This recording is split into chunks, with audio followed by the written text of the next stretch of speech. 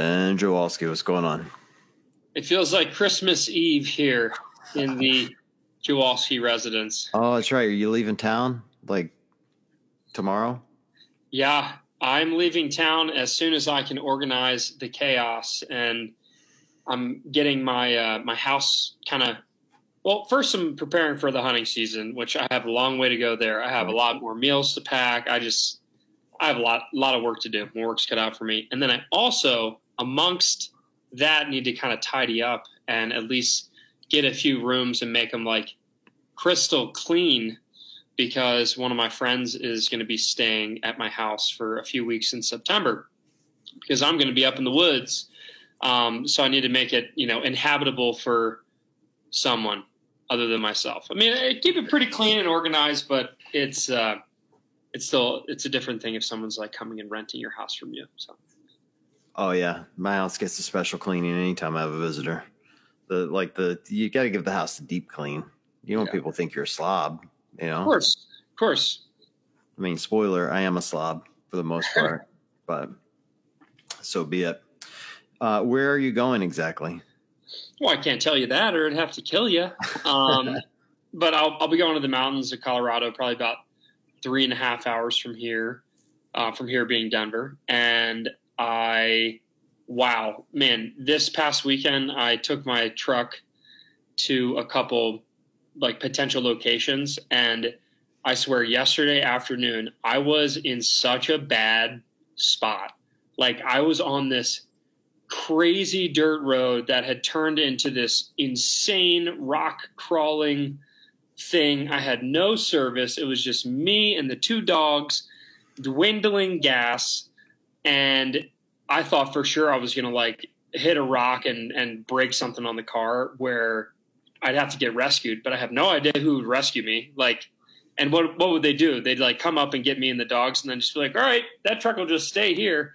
I was really, really worried. It was a very tense detour for a few hours there. And then I didn't actually kiss it, but when I got back to the pavement, I literally, like, you should have seen me. Like, I pulled up, I got on pavement, and I just went, oh. Like, it was the most tense driving situation I've ever been in. And then, of course, this morning I had a shop down in Colorado Springs install full, basically body armor skid plates on the underneath of the car. One day too late, I might add, but better late than never. See, it's what happens to get rid of the Tesla. I know. I can put it to you this way. I was driving on roads that a lot of people with like lifted Jeeps probably wouldn't even go on, but I was really surprised at how well it did. And of course I saw precisely 0 elk on that particular loop, because it turned into like, all right, let me see if I can get to this spot. And then it just turned into, let's see if I can get off this mountain before tomorrow. And yeah, but I'm really excited. This is the most prepared I think I've ever been for elk season. I'm going to go up to my buddy's house in Eagle, Colorado. I'm going to spend a couple days there, and then we are going to go live in the mountains for a couple weeks, maybe a month. Who knows? How much hiking do you do when you're on these hunting trips? You get you have to go deep in the woods for elk, or you stay relatively close? Oh yeah, I was deep. On any given day, like last year, I was averaging about 10 miles a day. Up to some of the days I had, like, there was a couple days that were 15 milers, and that's with a heavy pack and carrying a bow, and it's gnarly. It's like over the next month, I will get so lean for Wadapalooza, and of course I'll gain it all back. But like at the end of this month, I'll be a little skinny, but I'll be ripped because you just burn so many calories. And even though I actually have prepackaged bags, and I'll go grab one here in a second. I actually have prepackaged bags filled with like 3,100 calories. Each bag has like all my bars and meals and stuff like that, and I like weigh and measure it all. 3,100 calories, and it's like almost a job to eat that much in the mountains. But still, even eating that much, I'll still lose weight. That's like a normal Tuesday for me. Come on. Yeah. Yeah. I mean, it's one thing when you're like, sitting around at a computer doing banking stuff, obviously. But what I find is like when you're on these missions, when you're hiking, when you're moving, it's kind of difficult. You can't just like sit in a chair and bake a pizza and chicken nuggets like I just ate, which was definitely a meal. It was cauliflower pizza, so there were vegetables. Oh. But you can't just do that because you're like moving, you're looking, you have a mission. So like food is almost a distraction sometimes. So you have to remind yourself to eat. So that's why I have those bags. It's like I know that if I get back to camp at night and I haven't finished every last calorie in that bag, I just got to force feed it. Well, let's talk about nutrition because I wanted to talk about that. We're going to talk about training and training for competing or training versus competition, however you want to view it. And kind of break it down. But part of that's nutrition. And I've been training for Wodapalooza that apparently you're going to come in and one up me with your 12-pack. You're just calling your shot now. But no, just kidding. By the time Wodapalooza rolls up, I'll be properly bulked again. You're just going to be walking around with the shirt off all week. Of course, most people do at Wodapalooza, so I guess we wouldn't make you unique. But anyway, yeah, so I've started training for the gauntlet because it's a long workout and it's going to be the heat and I'm old AF. So part of that is nutrition and counting macros. And damn, man, like I'm going to round up to 2,200 calories a day is, kind of my calorie count. And we'll talk about the macros in a minute. Mm-hmm. But it's hard to get 2,200 calories when you're eating really, really clean, like chicken and rice, you know what I mean? Broccoli, like it's tough. And so I'm like trying to imagine 3,100 calories based on my current diet going, man, I don't know if I could do it. It's definitely calorically dense food. Like I have some like Perfect Foods bars. I mean, those are like 370 calories a pop. Everything I eat, like actually I just got these. Justin's, what is it? Chocolate. I love those. Like almond butters. This right here is 200 calories just in this little tiny packet. So I literally have a spreadsheet of basically like calories per ounce, or it's like 100 calories per ounce or something like that, where I literally have calculated like what is the densest food. So a lot of high fat. Honestly, getting protein is a little bit harder because there's less calories per gram of protein, But yeah, lots of fat, lots of carbs, and I do have an adequate amount of protein. And eating is almost a full-time job. I mean, specifically for like bodybuilders, like really, really big muscular bodybuilders and power lifters. I mean, eating is honestly part of the job. Sumo wrestlers is another one. I went to a sumo camp when I was living in Tokyo and like taught you what they do. And it's essentially sleep, eat, train. That's it. And eating is one of the most difficult things that they can do because in order for them to, get up to 400 pounds, maybe 450, like they have to just eat all the time. If they're not training or sleeping, they are eating some sort of food. It's crazy. I need that life. You'd think so, but then it does get old. I'm sure it gets old. It does get old. I get when I eat poorly, which I'm not going to play innocent like I eat great because I loves me some pizza. But man, there's just always that, you don't want to get off the couch feeling. You know what I mean? It's the worst. Mm-hmm. Which is why when I'm eating clean, I have a lot more energy. So I'm going to get back to the training thing. So I'm on this nutrition plan, and I felt like it was the first thing I needed to go compete at Wodapalooza. Like if I'm really going to put my best effort, I've got to make sure I've got the right fuel in my body. Yeah. And here's why this is especially important for the fuel. I don't want to interrupt, but like for everyone listening, if you don't know, the competition at Wodapalooza is unique because it is literally a 1 hour. I'm pretty sure that's what they allot to it. It's 1 hour of exercise. And within that 1 hour, they squeeze 7 workouts, 7 different tests. And they're not all like 4-minute tests here. Like I remember there was a Metcon where I think you were allotted 20 minutes. So like you have long Metcons, you have weightlifting, you have high skill gymnastics, you have single modality things like assault bike sprints and ridiculous things of that nature. So for anyone who doesn't know, it's not just a traditional competition where you have maybe like 3 workouts spread over a given day. This is all of the workouts squeezed into a 1 hour window. So it's very unique in that respect.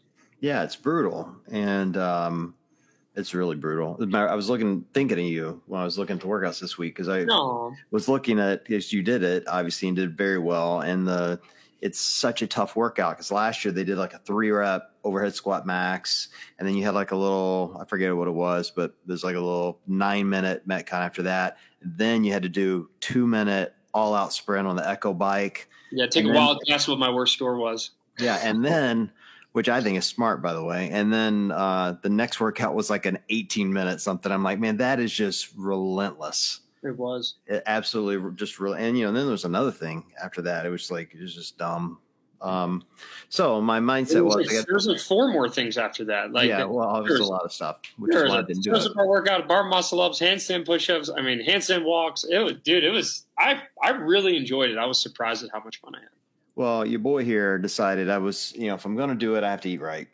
Like, it's kind of that simple. It's like any other, training. Like I've run I've run a couple of marathons or half marathons and 1 marathon, and there's a lot of food that goes into that, and it's very structured. And, this is, felt like the same thing to me, but I've got, essentially 90 to 120 days to be fully prepared. And my thought was, it's like, man, if I get there and my nutrition's not on point, I'm going to really look back with regret. Like that would have been the biggest mistake, because I'm not going to build enough, strength in a 90-day period to, up a snatch or clean and jerk by a significant amount of weight. You know what I mean? But this I can fix. Yeah. Yeah, I'd say actually 90 days you're knocking on the door of being able to make some pretty big strength gains. I would say, like, if that was your goal, like, it's not like, I mean, you're a data guy. You tend to be prepared, right? So you're looking way in advance here. So you have a lot more flexibility with this much of a runway prior to the actual event. A lot of people, when they scramble 2 weeks before an event, they're like, "Oh, how do I increase my snatch?" It's like maybe a couple skill tweaks, but you're really not going to increase it that much. But with however many months we have until January, or I think that's when it is, right? It's January. Mm-hmm. You could, I mean, obviously with the nutrition being dialed in, that helps, but you could make some pretty significant leaps and bounds, both in the strength and endurance and the skill side of things. Because I don't disagree with that completely, but it doesn't seem beneficial for a workout like this. So I don't think is likely to be, it's 5 workouts. So right. It's like you odds you're going to have one strength thing, and then everything else is going to be sprinting and long endurance cardio. And my thought was, if I can properly fuel, get down to my best competition weight, which is lighter than I am now. So imagine like shedding, some of the weight vest, and maintain my current strength, I'll be fine. Yeah, sure. Especially because there was in years past, and specifically the one that I did, there was definitely a pretty heavy bias to body weight. Like, yes, we had a heavy lift.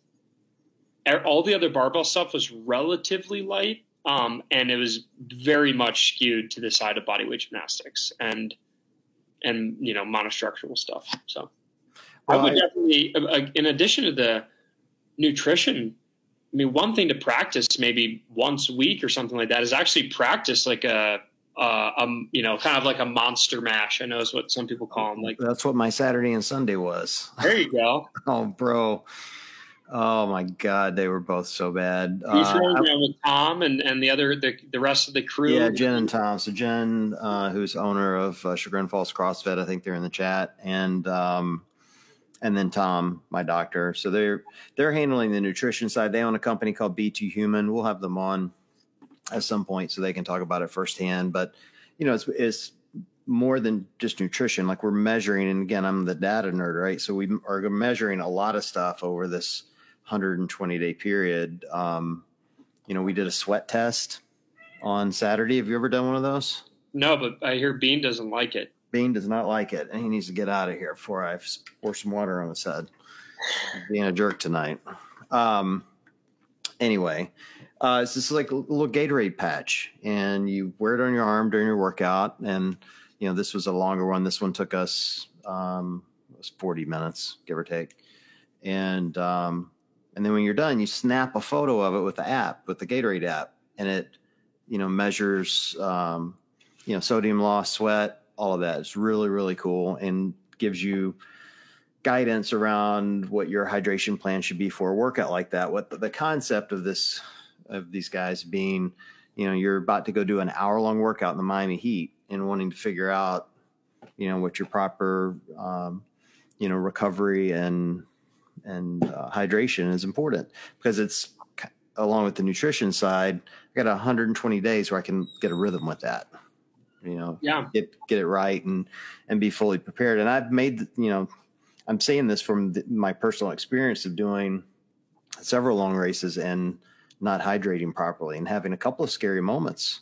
In live competitions. Now, this one's probably won't happen, but it's still South Florida. It could be definitely good with I really lucked out with my heat time last year, but I know, Savannah did it a couple of years ago. Mm-hmm. And when she did it, her heat was in the middle of the day. Ugh. And she was doing, burpee box jump overs on black mats on a black box in 92-degree South Florida humid. Like, it was miserable just watching.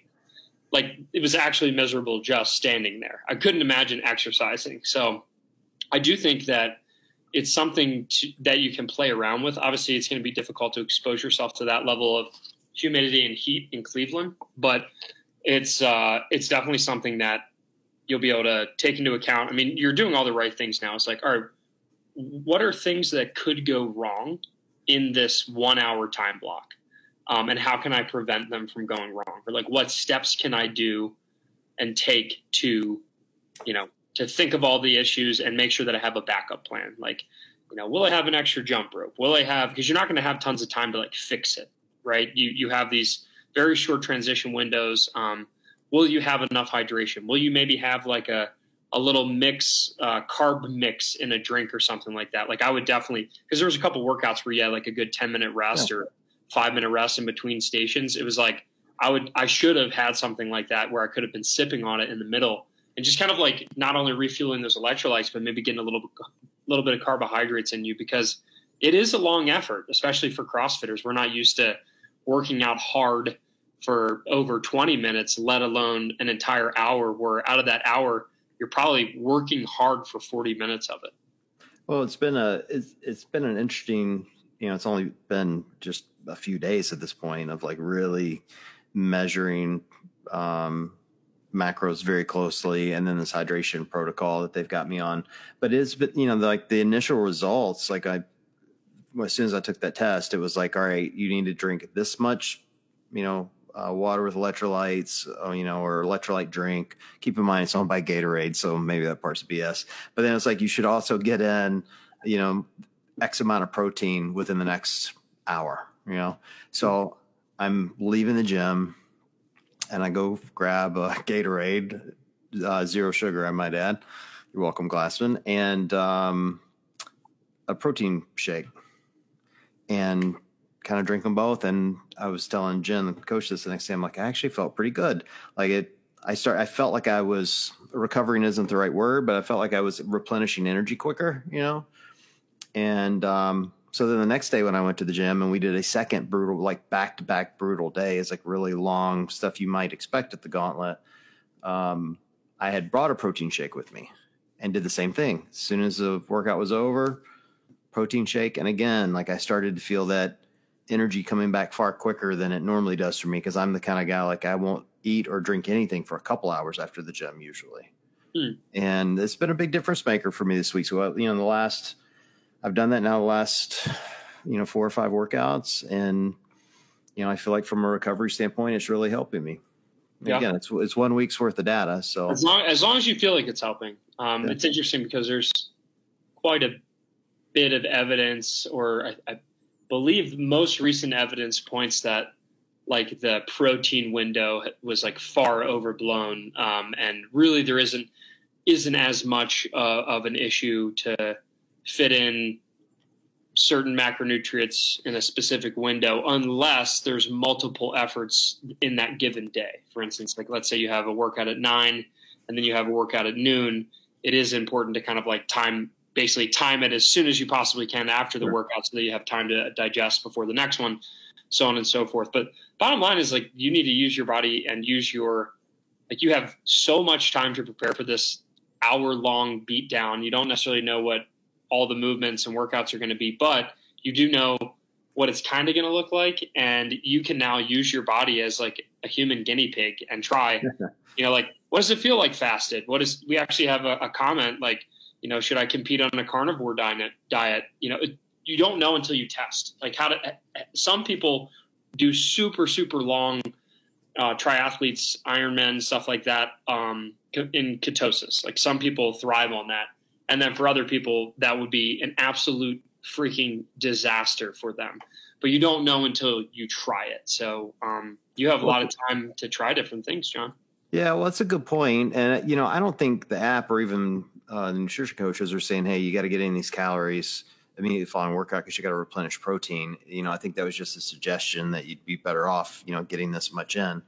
And, for me, because I don't eat anything in that window, I felt more. So I haven't looked at it and thought, all right, well, I'm going to put on more muscle because I'm getting 26 grams of protein within a 30-minute window. Like, oh, no, it's 32 minutes. I'm losing gains.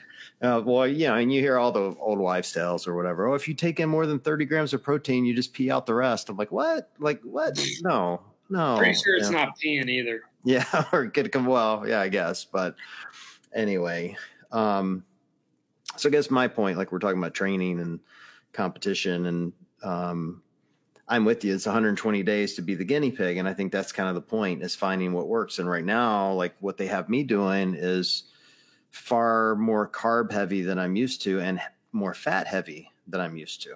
Interesting. And I'm struggling to get in the fats.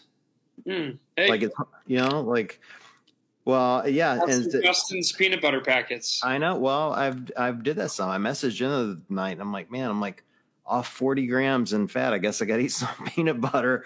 Why not? Let's jump in. But I think it is, kind of tweaking it to see what's going to work for me to get through Wodapalooza. And I'm also not drinking, so that kind of sucks. I'll make up for that in Wodapalooza. Life is dull.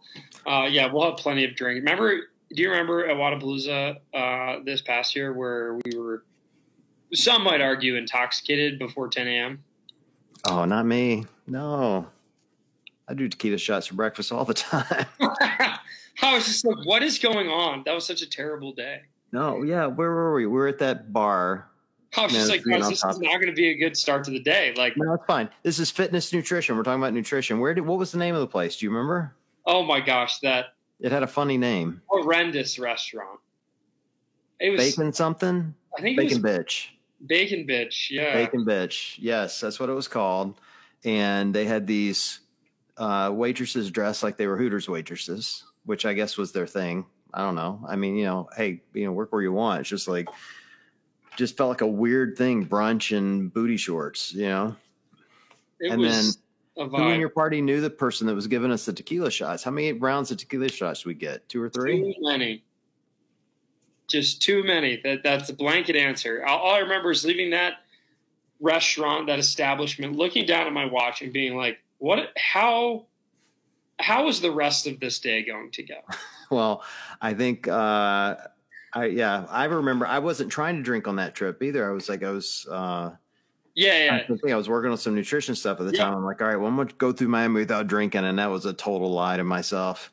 And it'd be a lie if I said I was doing it again this year. That I'm drinking when we get down there, but I'm not drinking currently because it doesn't fit my macros very much. But speaking of like training versus competing, I've talked about, I mentioned actually without even like realizing that was today's subject, is like you treat yourself as a guinea pig. And I think that's what's so important in training is where you take risks or tweak things about your nutrition, about your rep scheme, about your gear, about your alcohol consumption. I mean, heck, how do you know that alcohol before a workout is a bad idea? The only way you're going to know is if you try it. So maybe tried it.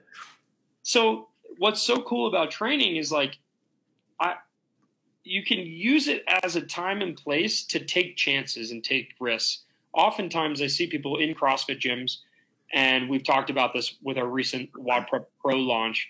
Everybody goes to the CrossFit gym and they just try to beat everybody else on the whiteboard, and that's it. All they do is they work out to get their best score ever. And something that I know CJ writes, and I know he's going to be one of our guests in my absence in September. But one thing that CJ does all the time is he will write specific rep schemes, be like, you need to do this part unbroken. Okay. Like that is the point of the workout. So adjust all other stimulus to do this unbroken. And he'll practice touch and go reps. So he'll practice stuff that won't necessarily get you your best score time wise. However, it's going to help you practice so that maybe one day it will. And I think that's really cool about like the actual training is this is your chance to see what something different is like. Like whether it's like, for instance, if I was practicing Grace, I might see if I could get a better score doing 20 reps unbroken into 10 reps unbroken. See if that is better for me than doing 30 singles, stuff like that. Yeah. Yeah. But you can't do that if all you're always trying to do is go the conservative route and say, I'm going to try to get my best score.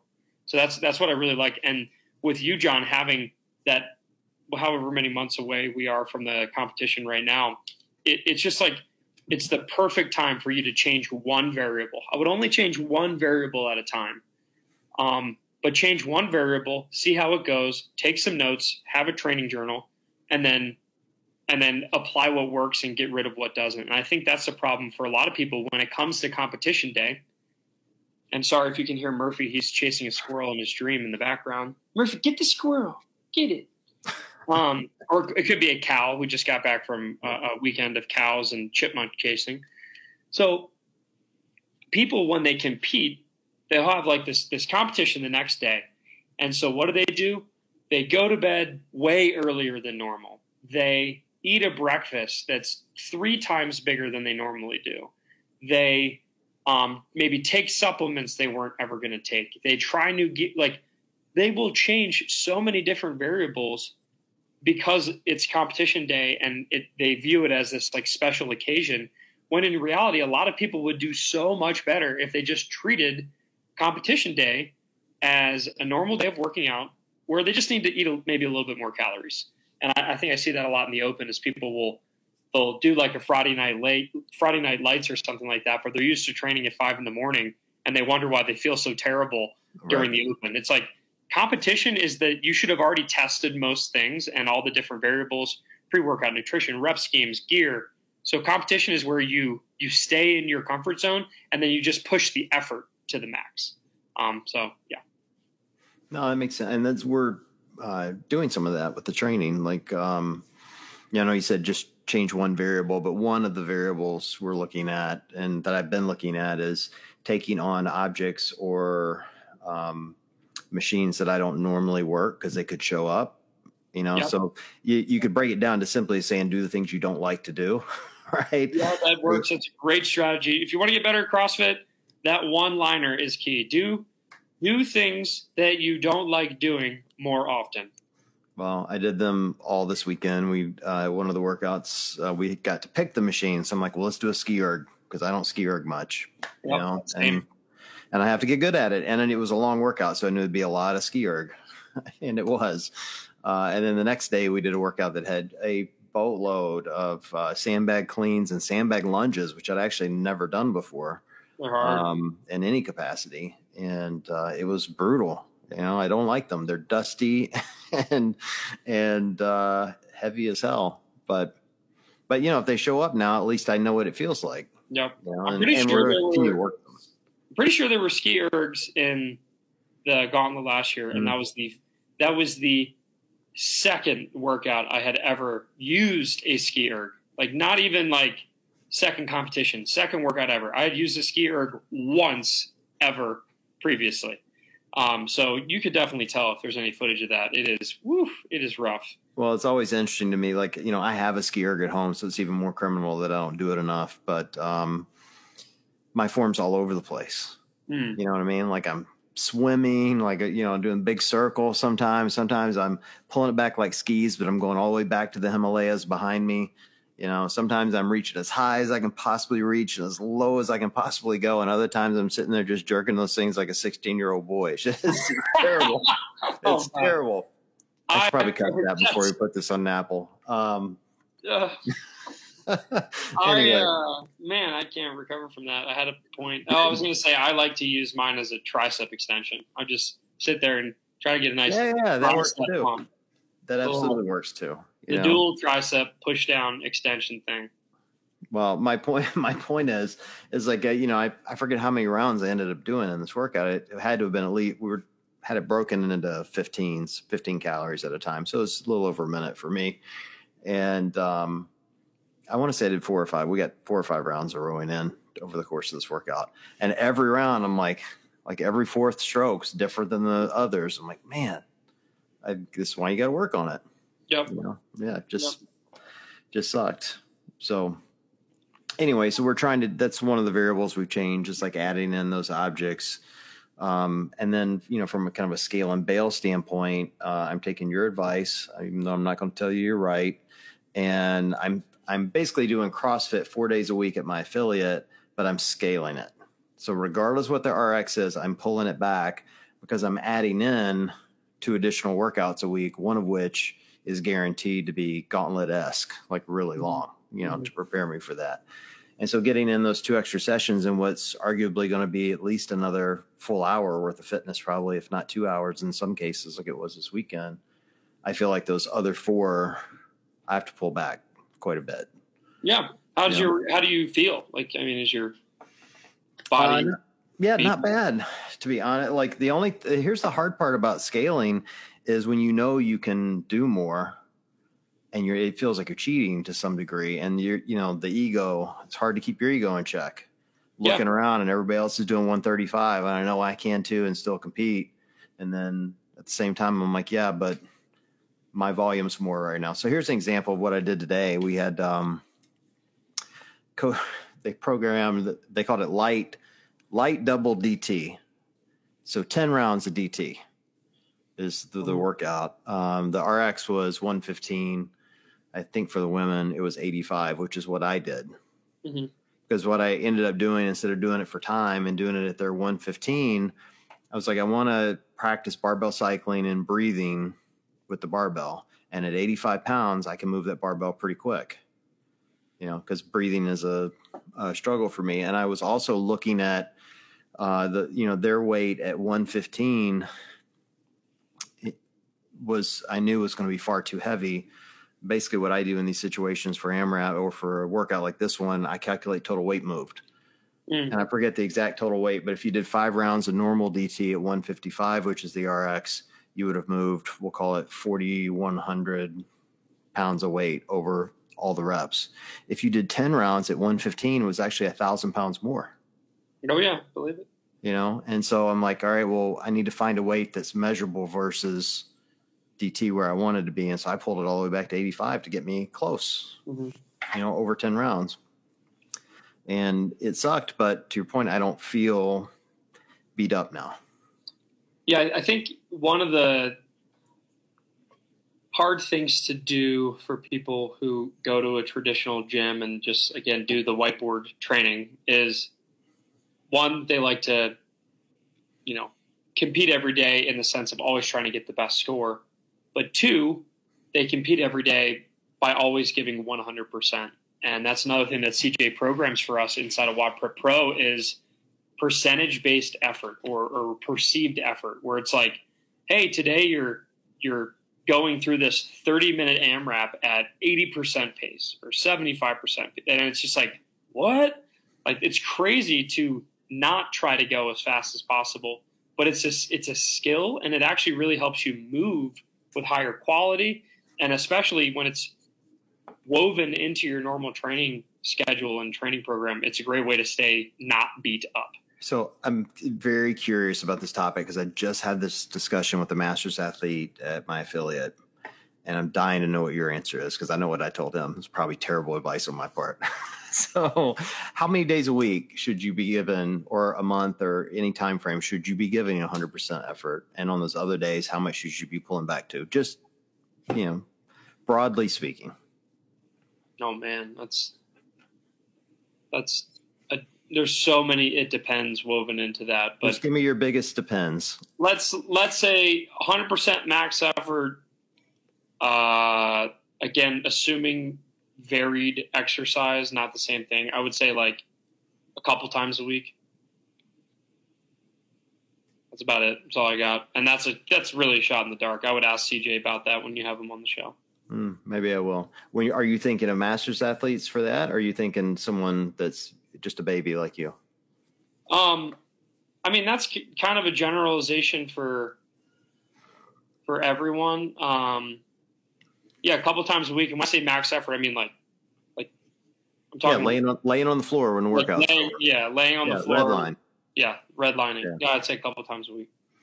Yeah, so I'll tell you, again, I'm only speaking for me. This isn't necessarily advice, but I'm telling you what works for me. So I told the guy the workout was over and it was a hard workout. And he's like, why aren't you laying on the floor? And I said to him, because I was only given 70% effort.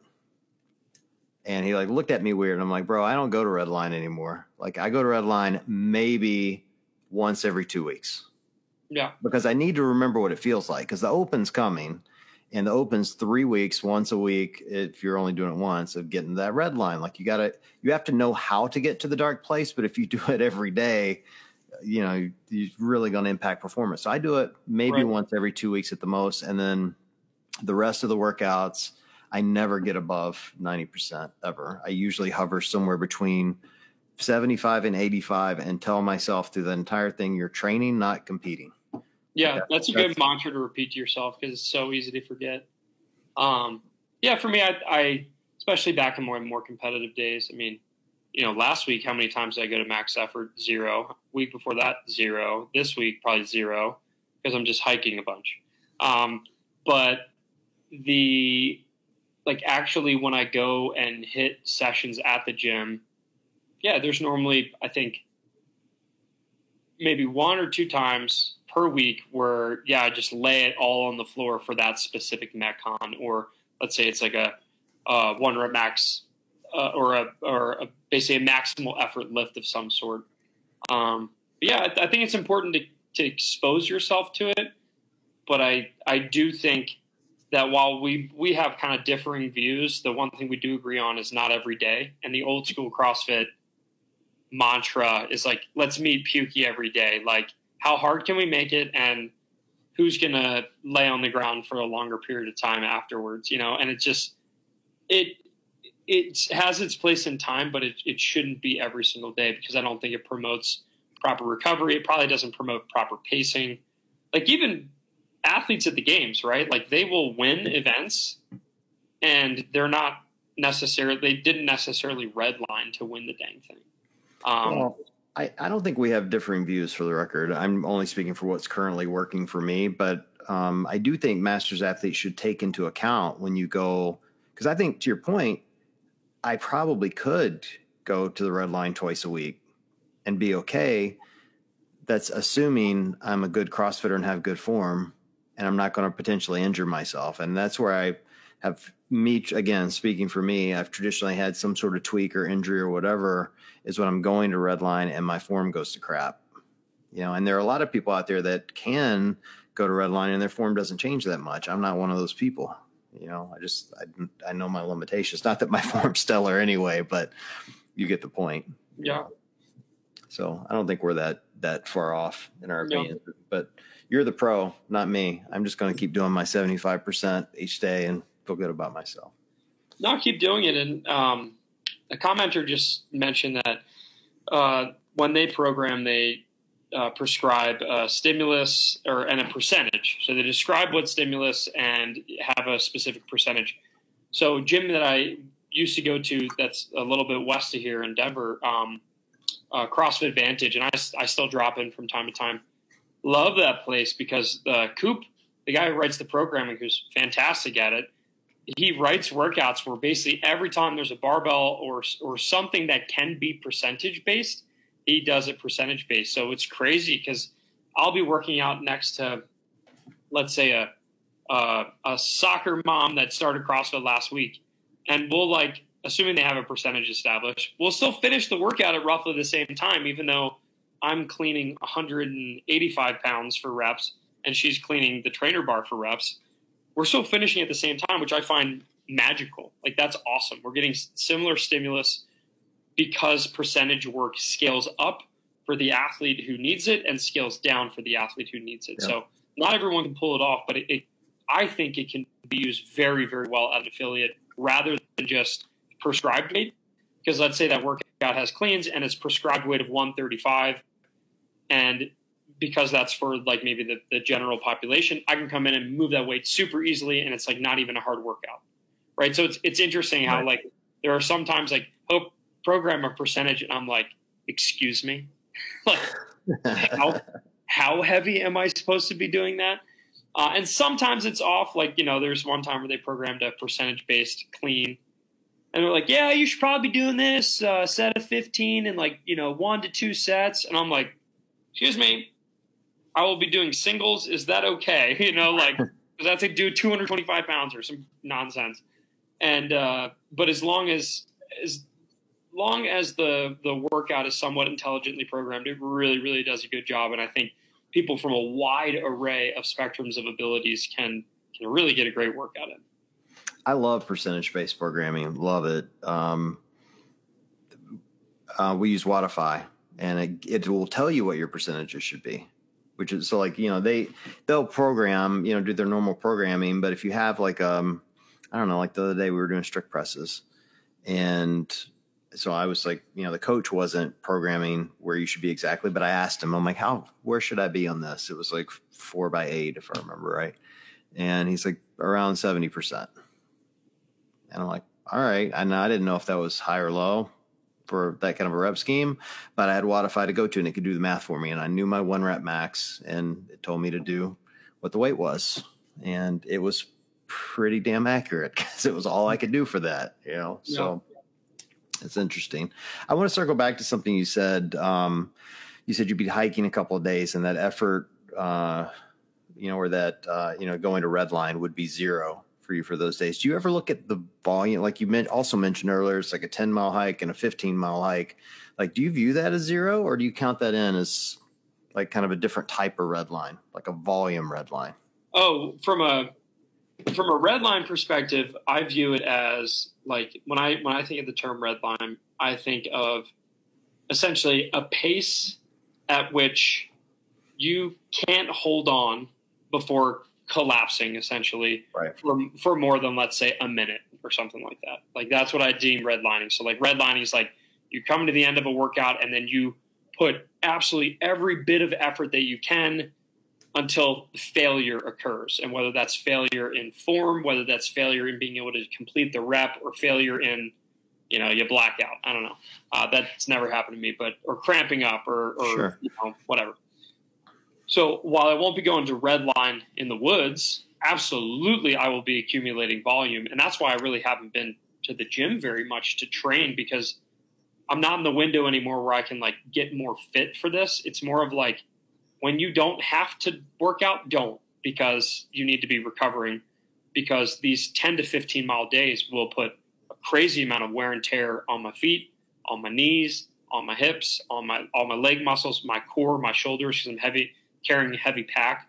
Hopefully there's going to be a couple, 5-mile round trip efforts with 100 pounds plus in the backpack going one way, because it'd be loaded down with meat. Like, I fully am prepared to face, or I think I'm prepared. I'm mentally prepared to face the most challenging physical feat of my entire life. And that would be packing out a big elk for multiple miles on terrain that doesn't have trails on it. Like, that's going to be the hardest physical demanding thing ever. But that's the thing about walking. You don't really redline, because you can always pretty much take one step and put it in front of the next. So it's so interesting. You learn about pacing when you're doing that. So if I have a really fast pace, then I'll get to the point where I have to stop. But if I keep a nice, slow, steady pace and just put one foot in front of the other, I feel like I can go all day long. And I literally will move all day long. So it's just an interesting thing about like pacing. When it comes to hiking, we're just talking about like half a mile an hour changes. Can you do this for 6 hours a day, or could you do this for 20 minutes a day? Sure. So interesting how playing around with the pacing makes you last a lot longer. In terms of allocating for volume, No, because this is no longer training, right? This is what I would call the competition. So Right. I hike however far I need to hike.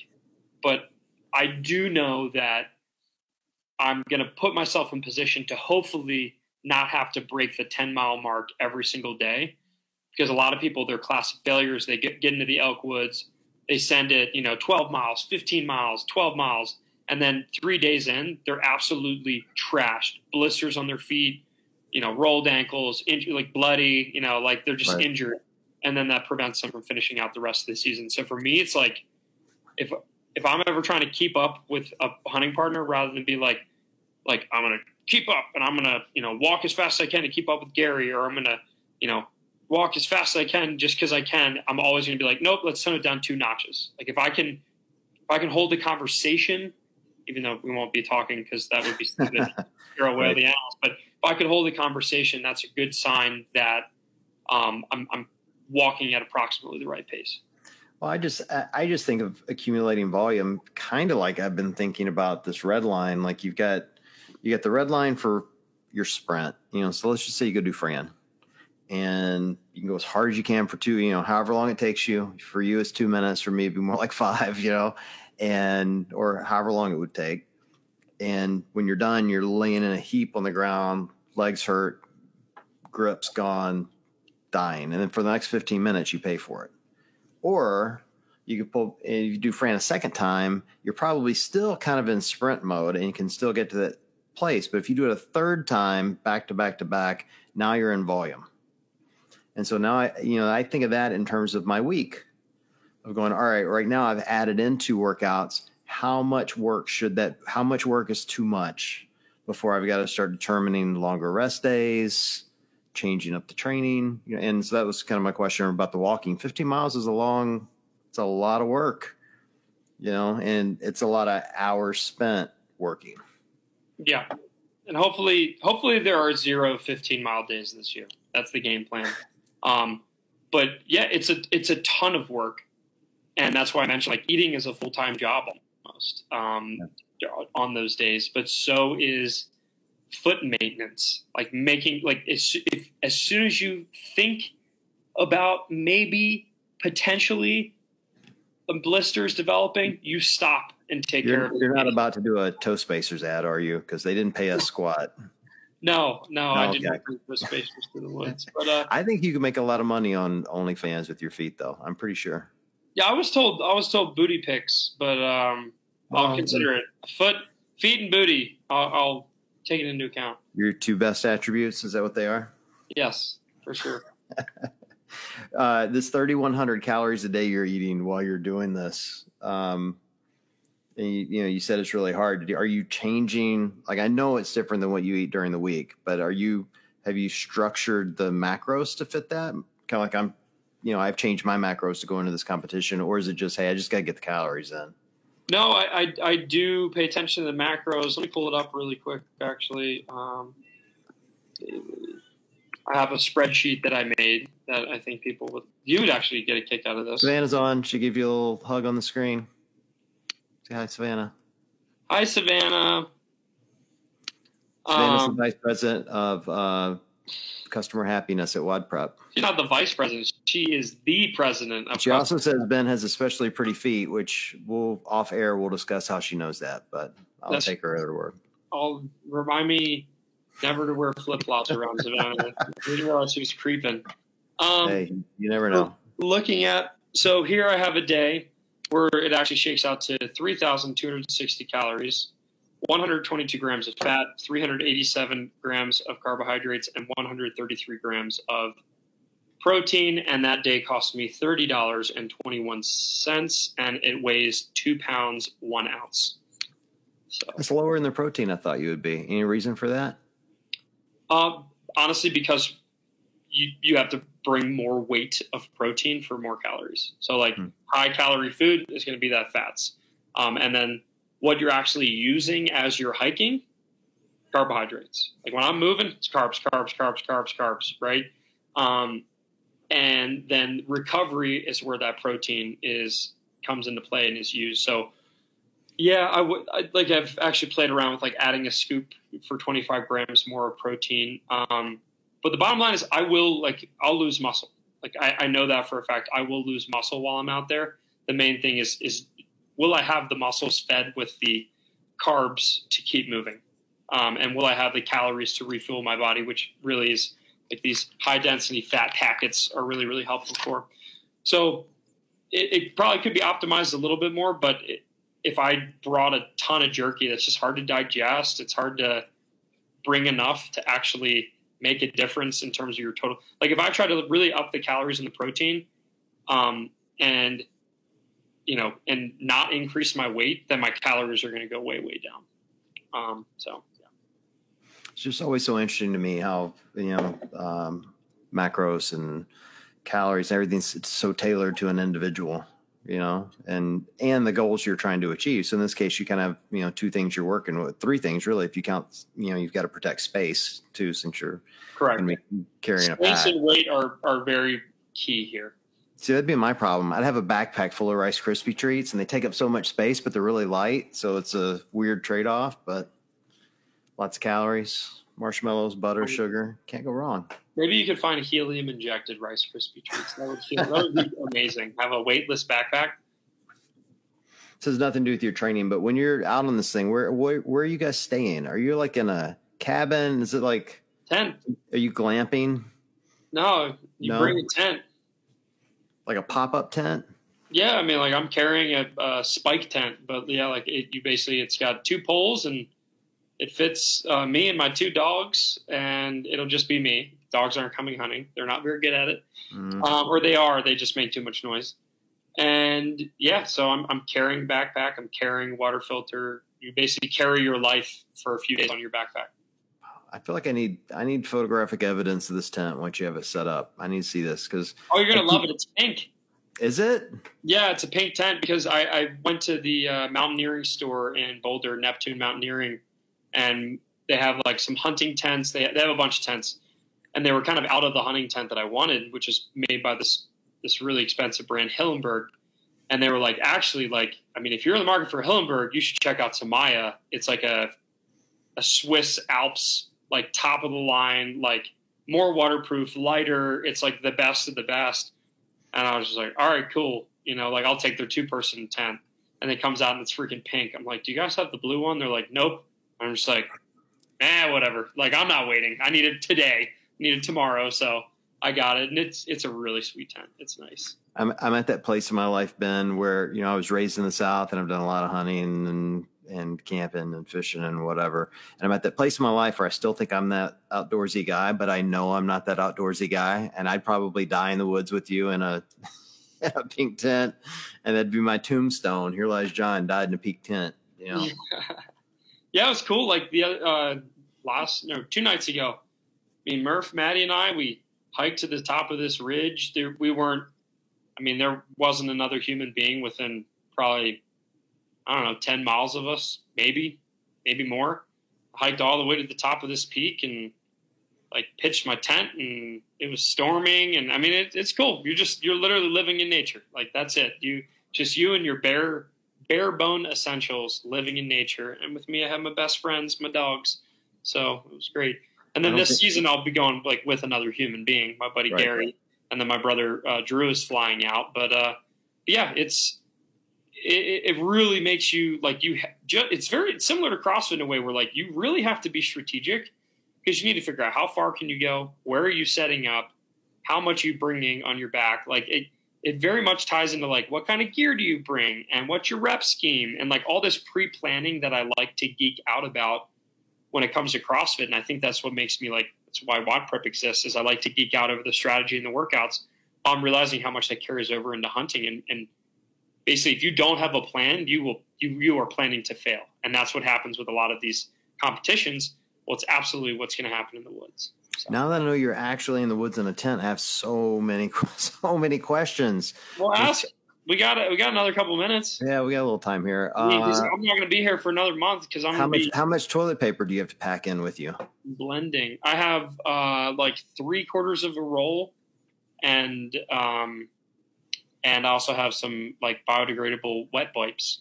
Oh, that's way more than I needed to know. Without going into too much gritty detail, what do you like? Dig a little hole? Like, what do you do? That's what you're supposed to do. Yeah. That's not what you actually do. I'll be honest. No, I'm not a hole digger. I mean, all the animals just do it out in the open. So does Ben. I hope Ben gets some poison ivy on his butthole. We'll see what happens. Technically, a true backpacker, and I've done this before. Don't get me wrong.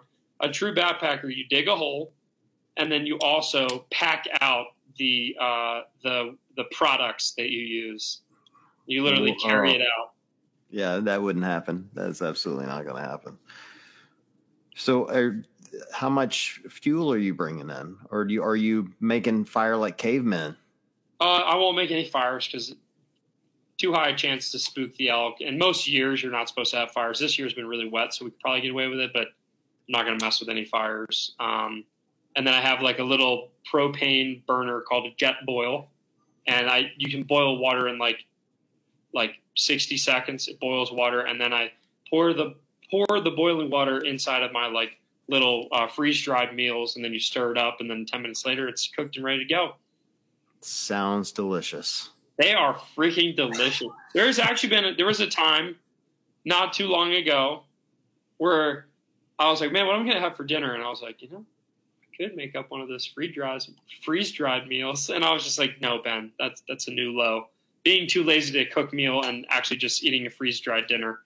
That would be a total bachelor move. You're talking to the guy that'll go to the grocery store and then DoorDash dinner in the same day, so. Oh, I mean, it's an average. The height of laziness over here. That's cool, dude. I didn't realize this was actually so outdoorsy of you. Oh yeah, I'm like last year. I think I did the longest stint I did without coming out of the woods. I think was 7 days because you do run out of food. Like if you do really long stints, then it's like how much food can you carry in? And since we want to be kind of mobile and like basically like pitch a tent, hunt that ridge, hunt that area, pack it back up, move to another ridge. Like we're just going to be jumping mountains basically and not going back to the truck. Like probably 5 or 6 miles deep and just kind of following the elk. And then eventually when you run out of food, because you never run out of water because you have filters and you just take it out. You see a pool of water, you filter it, and then now you have water. You've obviously never been to Detroit or Cleveland. Well, I've had people in Detroit or Cleveland use life straws and use Sawyer camping products to help them drink the water. And then eventually when we start running low on food, it's like, all right, like tomorrow morning or, this afternoon, let's head back to the truck. And you go back to the truck. You always just like restock at the truck and then just go back out. Or a lot of times what Gary and I did last year is we would be so tired and demoralized if we'd go to the truck, drive into town, eat a cheeseburger, and then drive back. But we're hunting a lot more remotely this time. So just the dirt road, like I'm on a dirt road for a couple hours, and then the dirt road turns into a 4-wheel drive road. And just that 4-wheel drive road is an hour and 50 minutes. And then you have to hike in 5 miles. So I am back there. Are you guys hunting from tree stands or you No. Just always from the ground? So Always over ridges and that sort of thing? Yep. Bow or gun? Bow. Oh, damn, man. Talk about making it harder on yourself. Do you have to carry a handgun to hunt there? No. Are you allowed to? You should. Yeah, you definitely can. My buddy Gary will have his. He'll be strapped. But we're not in grizzly bear country, and so far we're not in wolf country, although a lot of the idiots around me in Denver voted to introduce wolves, even though every biologist said not to. Like, will wolves attack humans? I have no idea. They're not going to really attack humans. They're going to kill a lot of people's dogs, and they're going to kill a lot of cattle, and they're going to kill a lot of elk for fun, because that's what they do. So thank you for everyone who voted to reintroduce wolves in Colorado. You are stupid, and I don't like you. Unsubscribe now. Yeah, I'm sure we just have a huge influx. We're going to have a big falling out, John. No, it's just interesting to me. Some states require you to carry guns from, like you're hunting with a bow. Obviously that's a weapon, but it's not a very, it's not going to stop a grizzly bear very quickly. You get one shot and it won't take them down with one shot unless you're, Green Arrow. Yeah, if I hunt in Idaho and Wyoming and Montana, which I'm going to go for at least one of those next year, I definitely will be carrying a handgun and probably bear spray, but also gun spray. Man, you're so manly, Ben. I lead such a calm life, just me and my cat. I'm like a cat lady. You're out here like Grizzly Adams. What the hell? Yeah. How did this become my life? I don't know, man. But obviously, regardless of when the next podcast is, I'm definitely going to have some stories for you. Hopefully it's not, 2 days in, my truck broke down, I'm stranded, and I just said screw it and let's do a podcast. Hopefully I come back in a month with lots and lots of stories. I feel like I'm in this relationship with you, Ben, and like you sold yourself on a bill of goods that isn't true. Like when I first met you, you're like, oh, I drive a Tesla, bro, and I like to snowboard, and it's all chill. And I also like to ride my bike through the mountains. And now you're like, yeah, I'm driving my huge Toyota Tundra.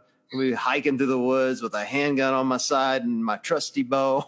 like a different person. All the above, man. All the above. I love the backpack snowboarding, and I also love the backpack hunting.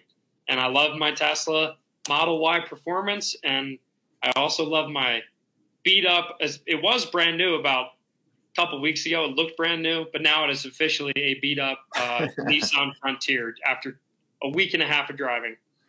Man, well, I'm just impressed. Just it's good, I like to do things outside of the gym. That's something that I think is very, very, very important when it comes to CrossFit. Like if it wasn't for CrossFit and it wasn't for all the training and things that I've learned in the gym, I definitely would not be able to go and do this outside the gym. And that's why, like, all of my hunting buddies are avid CrossFitters. So they really go hand in hand because, like, it just prepares you for everything. It prepares you for the grueling physical and mental challenges that you can face out in the woods, whether you're backcountry snowboarding or mountain biking or hunting. Like it helps you learn how to deal with high intensity moments, long duration moments, and just physical pain, basically. Yeah, will have experienced worse than hiking through those woods, you would hope. Yeah. For sure. Well, that's cool, man. Well, I'm never going hunting with you, but I will go fly fishing. I got a message from a buddy of yours that's a fly fisher, so we have to talk about that at some point. Yes, the guy that I met at the archery shop, correct? Yeah. Heck yeah, and he's going to be my best friend because not only did he come up to me and say, "Hey, are you Ben?" I'm like, "Yeah." Like I met a couple CrossFitters at the archery shop, so I was like, "All right, cool." He does CrossFit. He's like, "I was just listening to Scale and Bale on the archery range," and I'm like, "What?" Like that's crazy. So he's a big Scale and Bale fan, and I'm stoked to go hunting with him, and most importantly, learn how to fly fish with him. And then also, you might have to come hunting with me because I think there's talk that I might try to come visit Cleveland in November so I can do some Wadapalooza training with you and hang out with all of your friends, including Tom, who also hunts. What's bringing you to Cleveland? Just me? Obviously. Just me? Okay. Yeah. Come on. Let's do it. It'll be fun. You can train with me. I'll see what Cleveland's all about. Dude, I got all kind of trips coming up. I'm looking forward to hitting a lot of different affiliates and seeing what people are doing. And then in between there, destroying myself with these crazy workouts at Chagrin Falls CrossFit on the weekends and Crooked River during the week. So nice. Very nice. I'm too old for this shit, bro. Exciting. Well, all right. So when do you get back from your trip? So everyone knows they can tune us out for the next 4 weeks while me and a guest host are on. I'll put it to you this way. I blocked out my calendar until October 1st. I've canceled all meetings and everything until October 1st. There is a chance definitely that I'll come out for a few days here or there. If there is one that happens to be on a Monday, I'll hit you up. But as soon as this, actually I have a couple meetings tomorrow morning, but as soon as those meetings are over, then it's hunting only mode until October 1.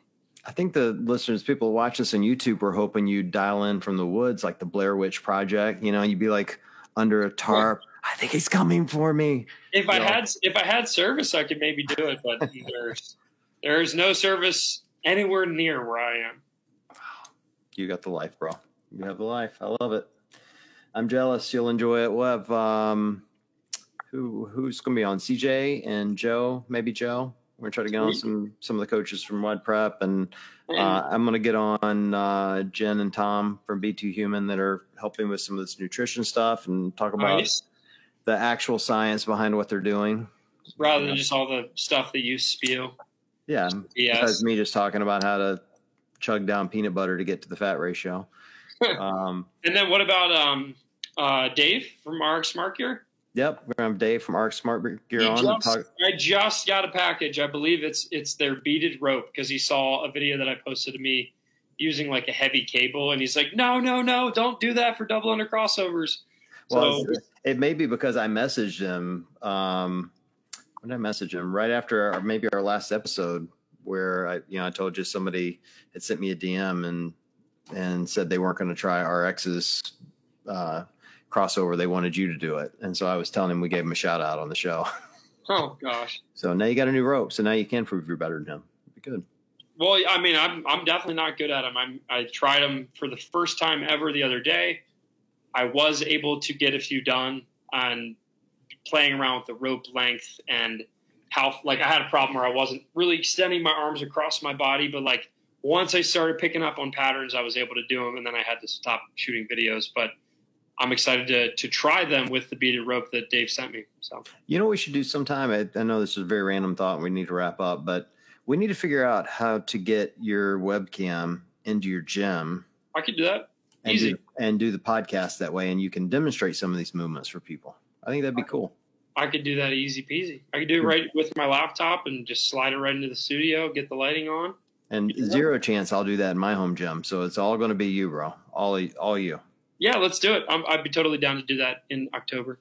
All right. When you're back, after you've harvested all the elk you can harvest. Depending on how the season goes, I might just never come back. I might just be like, hey, John, I'm out, and then just like go live in the woods the rest of my life. Wait, how many tags do you have? Just one? Just one. So if you go on day one, you're going to be back before October. No, I'll be out there with Gary trying to fill his tag, and then if miraculously we fill 2 tags somehow, then in theory, yes, I could be back early until my brother gets out on the 19th. But I've been doing pre-scouting for him, so I'd just say don't hold your breath. I'm not very good at it yet. Let's just say I've seen your record. I'm not holding my breath. You'll be fine. You never know. I'm 0-1 so far. So, and Gary's 0-3. So hopefully we can bring it home. All right. Well, fingers crossed. Well, good luck. Stay safe. Thank you. And for everyone listening, I think we've said it. I'm going to say it this week. Like and subscribe. Hit us up if you're watching this on YouTube, hit us up on your favorite app. We're on all the channels, Spotify, Google, Apple, you name it. We're on it. Go subscribe there so you can get the most recent content. We'll have some guest hosts over the next 3 or 4 weeks, and then Ben will be back in October. So for everyone listening, appreciate you guys joining, and we'll chat with you guys soon. Peace.